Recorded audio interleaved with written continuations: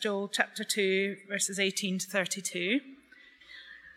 Then the Lord was jealous for his land and took pity on his people. The Lord replied to them, I'm sending you grain, new wine, and olive oil, enough to satisfy you fully. Never again will I make you an object of scorn to the nations. I will drive the northern horde far from you, pushing it into a parched and barren land. Its eastern ranks will drown in the Dead Sea, and its western ranks in the Mediterranean Sea, and its stench will go up, its smell will rise. Surely he's done great things. Do not be afraid, land of Judah. Be glad and rejoice. Surely the Lord has done great things. Do not be afraid, you wild animals, for the pastures in the wilderness are becoming green. The trees are bearing their fruit. The fig tree and the vineyard and the vine yield their riches. Be glad, people of Zion. Rejoice in Lord your God, for he has given you the autumn rains, because he is faithful. He sends you abundant showers, both autumn and spring rains, as before. The threshing floors will be filled with grain. The vats will overflow with new wine and oil. I will repay you for the years the locusts have eaten, the great locusts and the young locusts, the other locusts and the locust swarm, my great army that I sent among you. You will have plenty to eat until you are full, and you will praise the name of the Lord your God, who has worked wonders for you. Never again will my people be shamed. Then you will know that I am in Israel, that I am the Lord your God, and that there is no other. Never again will my people be shamed. This is God's word. Thank you. Morning, everyone. My name's Matt Fuller, if we've not met. We're in Joel chapter 2, actually going to go to the end of the chapter today but let me pray as we look at this section together. Our great God and Father, Joel, it's not the most straightforward book for us to read, both in terms of what's going on, but also just emotionally, the journey that we read of, that you took your people through from devastation to restoration. Father, would we understand what this meant for them so that we can understand what it means for us? Would we be those who can declare that we know that you are the Lord our God and there is no other? We pray in Jesus' name. Amen. Now, there is always something wonderful about finding something which is lost. You lose something and it's a bit of a nuisance. You lose your car keys. That's annoying. An hour later, that's desperate. Or whatever it may be. A little while ago, a few months ago, I lost a pair of my father's cufflinks. My father is dead. They're of no real financial value whatsoever. But emotionally, it's just sort of tangible. It's a physical thing. And I was really gutted by that. And then last week in my wash bag, which I take on holiday, there they were, tied up in a sock, safe. Put them in a safe place, which is always when you lose things, isn't it? It's when you put them in a safe place. But there they were, hurrah! It has a disproportionate effect upon my mood, and my smile was there all day long, because something which was lost and was valuable to me had been found. Huzzah! It's great. A bit more significant, of course, is a person. Did you read just over 2 months ago now, 3-year-old Casey Hathaway disappeared for 2 months. Disappeared for 2 days in the woods in North Carolina. She was playing in Grandma's garden and just wandered off into the woods. And the police came out. The whole town turned out to search for this 3-year-old little girl. Drones, as is the modern way, flying all over. They're trees. You can't see it, whatever. But everything was out. The whole town, the whole village, everyone. They just couldn't find Casey until on the 3rd day, she sort of wandered back near to Grandma's house. Someone heard her crying, and she was brought in. And amazingly, she said, I've just been hanging out with a bear. Pretty weird. But it was a little cold, needed some food, but found. I mean, how much extraordinary rejoicing. 2.5 days, you've lost this 3-year-old little girl in the woods. And she just wanders out. Here I am, just hanging out with Bear, like they do in the cartoons. Wonderful. Something which is lost, but then brought back. You cherish it even more. You take your 3-year-old, you love her, but you lose her for 2 days, then she's back. You wrap them up then, don't you? You don't want to let them go. You're more pleased than ever. They're more precious than ever when something has been lost, but then is found again. But what about a broken life which is restored? An empty life, a lost life, a wasted life, which all of a sudden is restored. Well, that is a precious thing.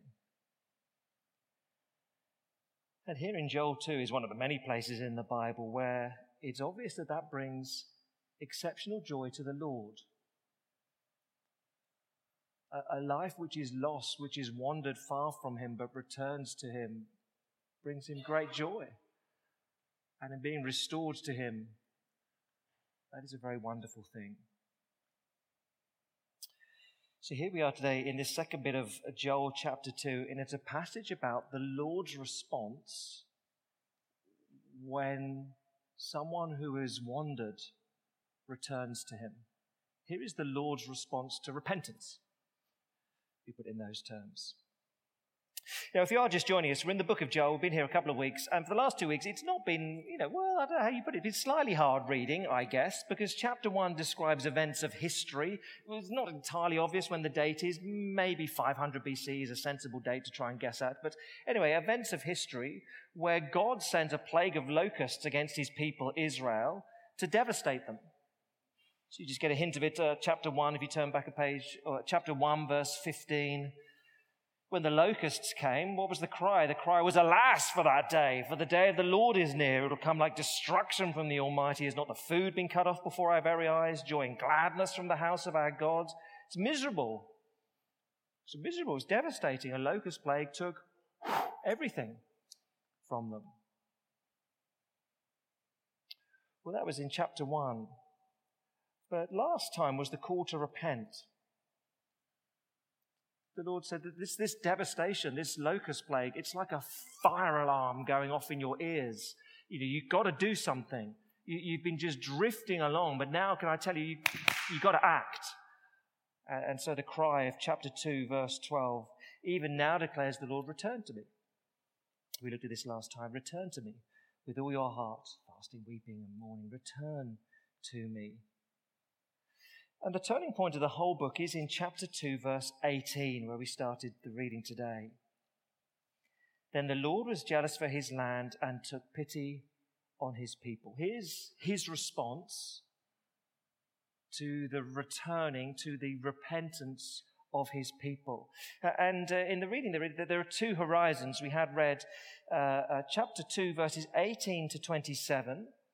Well, that was 500 BC. That's the Lord's response, his immediate restoration of all that had been lost. That's chapter 2, 18 to 27. And then there's a second horizon, longer term. Chapter 2, verse 28 to the end of the chapter, verse 32. The promise of a future day, not 500 BC, but centuries later.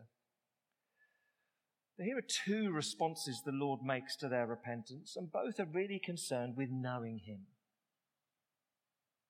So the immediate one, we'll get to this later, but the immediate one in chapter 2, verse 27, why has God allowed them to go through this fire alarm going off of a locust plague, causing them to return to him, repent to him? Why has he done this? Well, verse 26, "You'll have plenty to eat until you're full. You'll praise the name of the Lord your God who's worked wonders for you. Never again will my people be shamed. Then you'll know that I am in Israel, that I am the Lord your God and there is no other." Then you'll know that. It'll be different then. I'll allow you to go through this so you know me more deeply, more richly. And verses 28 to 32 at the end of the chapter, again, they're concerned, as we'll see, with knowing him. So we're going to look at these two. We'll spend most of our time on the first, because really verses 28 to 32 we'll have to come back to again next week and look at them with chapter 3. So we'll only just dip into them today. But the two things then, the Lord restored all that was lost, verses 18 to 27, and then secondly, the Lord promised to pour out his Spirit. Those are his responses to his people when they return to him. Okay. The Lord restored all that was lost, and he promised to pour out his Spirit. As I say, most of our time then on this first one, verses 18 to 27, the Lord restored all that was lost. What does he describe? So first of all, I think you get the damage undone, verses 18 to 20. What's going to happen here? Then the Lord was jealous for his land and took pity on his people. Two ways of saying the same thing. And the Lord replied or answers them, I'm sending you grain, new wine, and olive oil. Well, in chapter 1, those are the three things that were missing. Grain, new wine, and olive oil because of the locust plague. So all that they'd lost in chapter 1, it's all coming back to them here. More than that, verse 19, enough to satisfy you fully. Better than having stuff is being satisfied with your stuff. You can be enormously wealthy but not satisfied. You can have as much food as our King Duff and Prince Ben earlier. You can have all sorts of things, but if you're not satisfied, so what? You can be a millionaire, billionaire, but if you're not satisfied, nonsense, so what? We had a couple of days off last week. We were in the queue for a foot ferry just to go from one side of an estuary to another down in Cornwall. And the bloke in the queue in front of us, he was a rambler, and he had a didgeridoo. He wasn't Australian, but he had a didgeridoo. And we got talking to him, because if you're going for a walk to carry a didgeridoo, quite heavy. I mean, it's not the most obvious thing. Carry a water bottle would be more useful to you. But anyway, we got talking to him. And well, I love walking, he said, and I love my didgeridoo. So I'm going to go for a walk and play my didgeridoo. You think, okay. And then he sort of played us a few, he says, what's this? And what animal am I playing now? And what's this animal? I don't know, we didn't quite. But anyway, he clearly was a man who loved walking and loved his didgeridoo and was satisfied with that. There's something quite attractive about satisfaction. Rather than just, the Lord said, not only will I replace all you've lost, you'll be content. That is a precious thing. No longer an object of scorn. Verse 17, they had been an object of scorn. Verse 17, the people had said, spare your people, Lord, don't make your inheritance an object of scorn. And so, verse 19, never again will I make you an object of scorn to the nations. Never again. And verse 20, the northern horde, this locust plague, the northern horde, I'll drive them far from you, pushing it into a parched and barren land. Its eastern ranks will drown in the Dead Sea, its western ranks in the Mediterranean Sea. The stench will go up, its smell will rise. Apparently that quite often happens to locust plagues. They end up going into the sea, drowning, and they stink. That is a known fact. In other words, the threat is removed from you. So you see these first few verses, 18 to 20, damage undone, the threat removed, your disgrace forgotten. And a consequence, verse 21 to 25, then joy is restored. I think end of verse 20, that's the locust plague, has done great things. But verse 21, the Lord will do great things or greater things. So no need to be afraid. These three groups that had suffered. The land, verse 21, do not be afraid, land. The animals, verse 22, do not be afraid, you wild animals. The people, verse 23, be glad, people of Zion. All these groups that had suffered. What will happen to the people? Well, be glad, people of Zion. Rejoice in the Lord your God. He's given you autumn rains because he's faithful, abundant showers, autumn rains, spring rains as before. The threshing floors will be filled with grain. You see, there's plenty. The vats will overflow with new wine. Everything's sort of bursting at the seams. Plenty, plenty. Verse 25, I'll repay you. I'll repay you for the years the locusts have eaten. Years? Well, yeah, if you lose your crop, you've got nothing to plant the next year. And the great locust, the young locust, the other locusts, the swarming locusts, we saw them in chapter 1, my great army that I sent among you. You'll have plenty to eat until you're full. You'll praise the name of the Lord who's worked wonders for you. Joy restored. Everything you've lost, replaced. And above all, in verses 26 to 27, once again we get this phrase, never again. End of verse 26. Never again will my people be shamed. Then you will know that I am in Israel, that I am the Lord your God, and there is no other. Never again will my people be shamed. Never again. Verse 19, never again will you be an object of scorn. Verse 26, never again will you be shamed. Will you know shame? Verse 27, never again will you know shame. Why not? Well, because here, verse 27,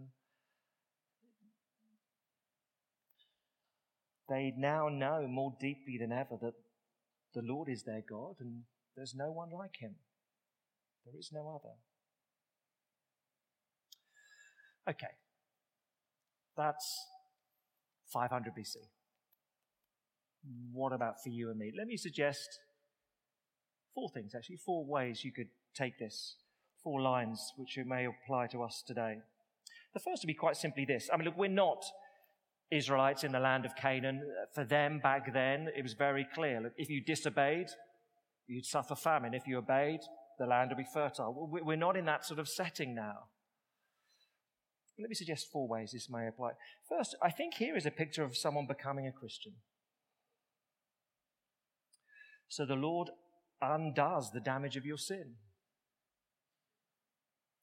The Lord removes the threat of sin and judgment because Jesus takes them for you if you're a Christian. There is enormous joy knowing that you're saved, no longer enduring shame for your sin, no longer fearing what might happen when you die. Jesus has covered all your shame. It's a mantra in the New Testament, particularly in the book of Hebrews, quoting Jeremiah. The Lord says, I will remember their sins no more. Never again. There is no shame. You come to realize that Jesus Christ is Lord and there is no other. So here is, in one sense, a picture of becoming a Christian. Secondly, let me push that a bit further. Here's a picture of what we've seen in the book of Joel. The Lord will fight for your heart. Joel is a reminder that sometimes the Lord may fight against his people, deprive them of good things, so that we realize the pleasures of life are no substitute for him. So it is a striking verse, chapter 2, verse 27. I will allow you to endure loss, devastation even, so that you return to me, and then you will know. Then you will know, in a way you didn't know that beforehand, that in a way just much more deeply than before. Then you will know that I am in Israel, that I am the Lord your God, and there is no other. See, that's why the Lord sent the locust plague, brought people to repentance. Now, let me say carefully, because we can't read life in the same way the Bible describes events of history. So let me just suggest or say this carefully.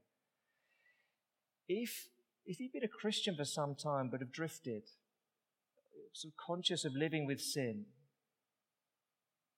rather than fighting against it, half-hearted, drifting through life, not depending upon the Lord, not finding pleasure in the Lord, He may allow you to endure loss so that you return to Him and recognize more deeply than ever before that He is the Lord and there is no other. Now, be very, very, very careful. You can't read your life in the same way we can read of events in history. Don't do that. However, the New Testament would say, acutely passages such as Hebrews 12, the Lord may discipline us in the Christian life, allow us to suffer loss. So look, if sleep goes and there are tensions at work and there are frustrations at home, you can't read them as the Lord's activity, but when setbacks come, disasters come, it's an opportunity to say, I'm at the end of my resources, Lord. I can't do it. I've got to come back to you. Help. You are the Lord and there is no other. So hear me rightly. You can't read the events of your life and know what God is doing. But when losses come, it's always an opportunity to say, you are the Lord and there is no other. I've got nowhere to turn. Let me put it in these trite terms. Look, many of us will know the sort of low-level grumbling that comes from at some points in time, the frustrations about where we live. So if you've lived in a flat or a house or an area for a long period of time, you know all the problems. You know them all. You sort of rehearse them every so often. This house, this flat, it's too small, it's too far from the tube, it's got no garden, it's got no comfortable sofa, it's got terrible lighting, it's got the wrong heating, it's got the shower. You know all the problems with your flat, okay, when you've been there or your house a long time. You know all the flaws in it. But then you go camping for a weekend and your equipment is deficient. And you spend all weekend in a tent, in the rain, in a tent which leaks. Drip, drip, drip. And your sleeping bag is not the tog that you need. It's just cold. And you get about 1 hour's sleep over the whole weekend. And when you do wake up, there's a cow pat on you. And a cow just looking you in the eye going, moo. And you go home and you say, I love my house. I love my house. I love my bed. I love my hot shower. I love my dry roof. I love my house. This is a wonderful house. This is a brilliant flat. It's much better than I ever realized. Now, you know that sort of thing. That is a hopeless anecdote or illustration. In one sense, it's Israel's story. They take the Lord for granted. They moan about stuff. But when life is stripped back, all of a sudden they think, well, hold on a minute. The Lord is a wonderful place of security and pleasure. Of course, it's a hopeless illustration because there are no flaws in the Lord. It's as if you return to your house and then all of a sudden you realize in a way you've never realized before that when you open these curtains, oh, look, there's a stunning picture of mountains with snow and a lift outside my bedroom window to take me to the top of the mountains. Then you open this window, it's on a beach where you can loll around all day in 26. That's the perfect temperature. 26 degrees. Don't want it too hot. 26 degrees with not a cloud in the sky. And then you open another window and it's perfect sailing conditions. And you go, oh, I never even noticed that these things are out of my bedroom windows. Sadly not in central London. But you see, it's that principle. The Lord may strip you away until you come back to him as a place of security, safety, and you realize, oh, look, actually, it's more wonderful than I ever knew. So I've dwelled on that one, but in one sense, it's a key issue in the book of Joel. The Lord will fight for our hearts. He'll allow us to suffer loss, so we return to him and realize that he is the Lord and there is no other. So in one sense, it's a picture of a Christian. Another thing to notice is the Lord will fight for our hearts. Two more briefly. Third, look at the promise that is here. The Lord will restore everything. Verse 25, I will repay you for the years the locusts have eaten. What does he repay? It's not the Lord's fault. The reason they've suffered loss is their sin. But he's saying, I'll restore to you all that you had and more. Now, I found that a very encouraging thing to think on this week. Because I don't know about you, but if you made mistakes you regret, or whatever's gone wrong, the Lord says, I will restore you, repay you. You think you've wasted years? Perhaps you feel you failed as a parent.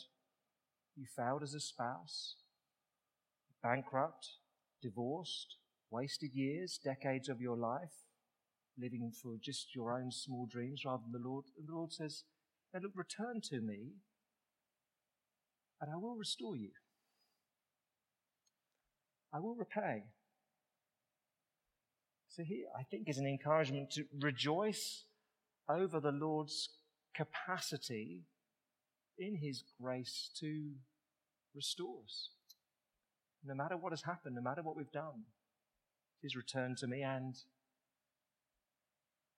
well, there are consequences for your sin, of course, but return to me and you can be more. I'll restore you. And last little thing, look, eventually, whatever we've suffered in this life, we will know never again. Verse 19, never again. Verse 26, never again will my people be shamed. Verse 27, never again will my people be shamed. Never again, never again. Whatever we've suffered in this life, eventually the Christian believer finds himself in heaven and knowing that all the losses that we've endured in this life will be swallowed up in the joy of heaven, and never again is there anything to fear. Never again. As Revelation 21 will pour it, never again will my people be shamed. Never again will be there tears. Never again will there be mourning. Never again will there be crying. Never again will there be pain. Never again. Ultimately, you get to heaven, and whatever you feel you've lost in this life, the Lord says, I will repay. I will restore. You'll know satisfaction beyond anything you've known here and now. That's when all the damage is finally undone, all threats removed. Joy is restored beyond anything we've known here and now. So look, the Lord restored all that was lost by Israel. And you and I, we can know that now in part and fully in heaven. The Lord restored all that was lost. Secondly, then briefly, because we'll return to these verses next week, verses 28 to 32, the Lord promised to pour out his Spirit. In the Hebrew Bible, this is chapter 3, and then what our chapter 3 is chapter 4. In other words, this is different. This is a different time frame. So verse 28, afterwards. This is not at the same time. This is later, afterwards. Verse 28, the Lord says, I will pour out my Spirit on all people. Your sons and daughters will prophesy. Your old men will dream dreams. Your young men will see visions. Even on my servants, both men and women, I will pour out my Spirit in those days. Well, two things are emphasized, I think, particularly here. That the Spirit is given to all people, and the Spirit is given to speak. The emphasis. The Spirit is given to all people. Do you notice here, it doesn't matter your age, your gender, your social class. All people. Broadly, in the Old Testament, God's Spirit is given to a few prominent individuals, kings, prophets. Mainly, God's Spirit dwells, or God dwells by his Spirit in the temple.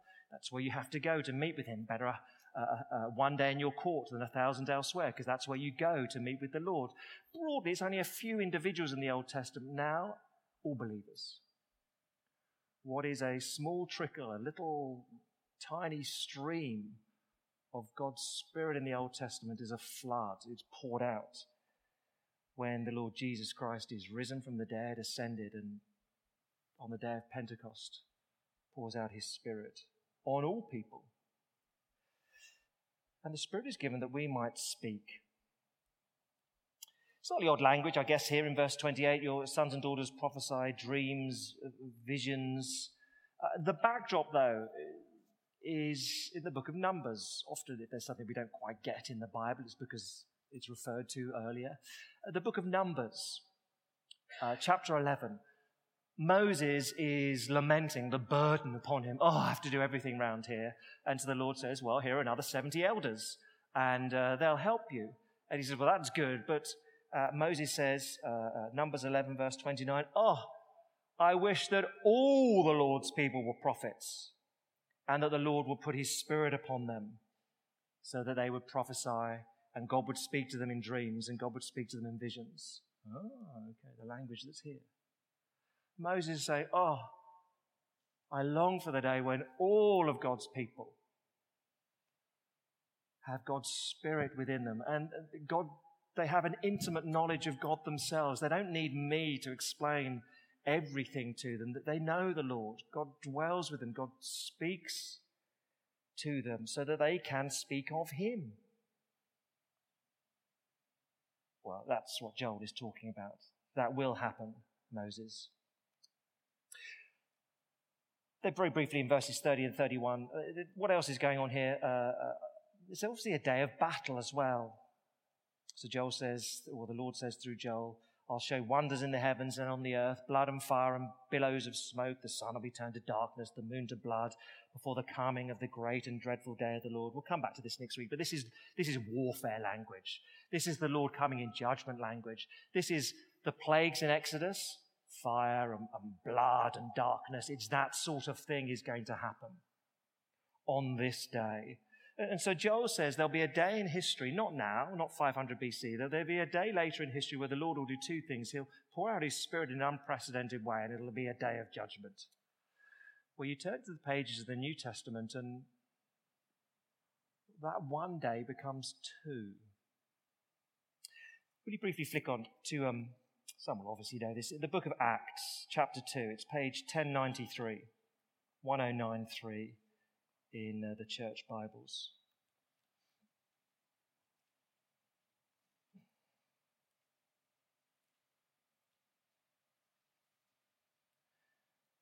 So Joel says there'll be a day when God pours out his Spirit on his people so they can speak of him in an unprecedented fashion, and a day when God judges those who have lived all their lives without returning to him. And the New Testament says that day is stretched.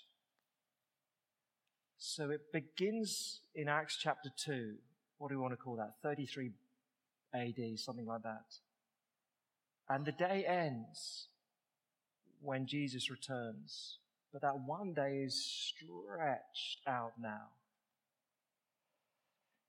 And so do you see in Acts chapter 2, let me just read it again from verse 16. There's all sorts of phenomenon. What's going on in Acts chapter 2? Well, let me read Acts chapter 2 and just verse 5. They were staying in Jerusalem, God-fearing Jews from every nation under heaven. When they heard this sound, a crowd came together in bewilderment because each one heard their own language being spoken. Utterly amazed, they asked, aren't all these who are speaking Galileans? How is it that each of us hears them in our native language? Acts 2, it's a miracle of speaking. All of a sudden, this message of Jesus Christ goes to every language. And Peter says, what's going on here? Chapter 2 of Acts, verse 16. This is what was spoken by the prophet Joel. And he quotes them. This is the day when the Spirit will be poured out. But it's also the day, verse 21, as Joel said, it's a day when everyone who calls on the name of the Lord will be saved. This day of the Lord is stretched. It begins then on Pentecost. It ends when the world ends. And we live in between this period, these two. And now is the time to call upon the Lord. But Joel's main point in that is that, look, here is a day when God pours out his Spirit upon all people, and the Spirit is given to speak. So overall, his response when his people repent, in Joel chapter 2, 18 to 27, the Lord will restore all that you've lost and you'll know him better than you've ever known him before. And 28 to 32 of Joel chapter 2, everyone will know him so they can speak of him. That's what happens when you return to the Lord. Oh, look, here's a little pleaser for one or two. Some will observe from their garments this morning that Liverpool won the Champions League last night, and many congratulations to them. Their manager, Jurgen Klopp, is extraordinarily popular. So it seems to me, well, he'll be sainted now in Liverpool. But just with pundits, with the media, he's an incredibly affable, warm, sort of enthusiastic character. He's sort of self-deprecating. He comes across as a nice guy. And so the media like him. He says one or two slightly naughty things. He swore on TV last night. It's a little bit naughty. Gary Lineker said, he's so happy I'm not even going to apologize for his language. But he's generally a well-loved, popular sort of guy. Unusually for someone who's quite so prominent, he's upfront about his faith as a Christian.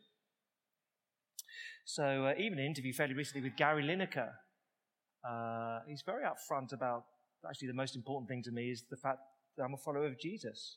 He said, Jesus Christ is the most important person in history. I'm so desperate to do the accent, but I'll get it wrong and I'll just offend. But he's so warm in how he speaks. He just comes and goes, Jesus Christ is the most important person in history. For me, this is an easy answer. At the end of his life, he took all the sins on himself and was nailed on a cross. So we don't have to do it, pay for our sins. This is a huge comfort. But then he went on to say, this is a different interview actually. To be a believer but not to want to talk about it. I don't understand how that would work. If anyone asks me about my faith, obviously I tell them. I give them information. It was a striking little line. To be a believer but not to want to talk about it, I do not understand that. I do not know how that would work. I would suggest that is just the work of God's Spirit upon one man, according to Joel chapter 2, 28 to 32. One man there, one individual who knows the Lord and says, well, obviously I will speak of him. I know him so that I may speak of him. So there is the Lord's response then in Joel chapter 2. There's his response when his people return to him. He'll restore all that was lost, in part now, with shame removed, your restoration to usefulness, yeah, even now, but ultimately in glory. Threat is removed, shame is taken, joy is fully restored. And he says, when Jesus is risen and pours out his Spirit, my people will know me in a way much more deeply, much more richly than even the Israelites could, and they'll speak of him. So here is the restoration, here is the promise when we return to him. Damage undone, joy restored, deeper knowledge.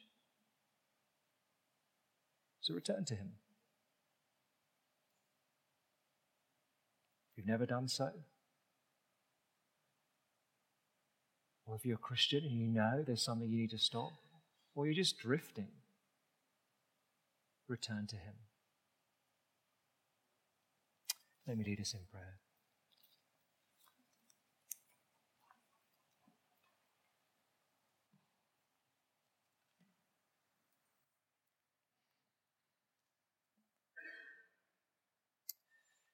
Our great God and Father, we thank and praise you for the enormous encouragement here there is in Joel chapter 2. That when we do return to you, there is nothing mean-spirited. There's nothing curmudgeonly about you. You are thrilled when we return to you. When one who is drifted, when one who has walked away returns to you, you rejoice. There is great joy in heaven. And these wonderful promises of you restoring years that were lost. And some of us here know that. We live with the sort of regret of years lost because of mistakes we've made. And your promise here that you will restore them to us. We can now be useful in your service. And that when we arrive in glory, all that has been lost will be swallowed up in the joy of all that we are given, all that we know there and then. Father, thank you for the knowledge of you. And for those of us who are believers, who know you deeply because of your Spirit dwelling within us, would we be those who share this knowledge of you? We ask it in Jesus' name.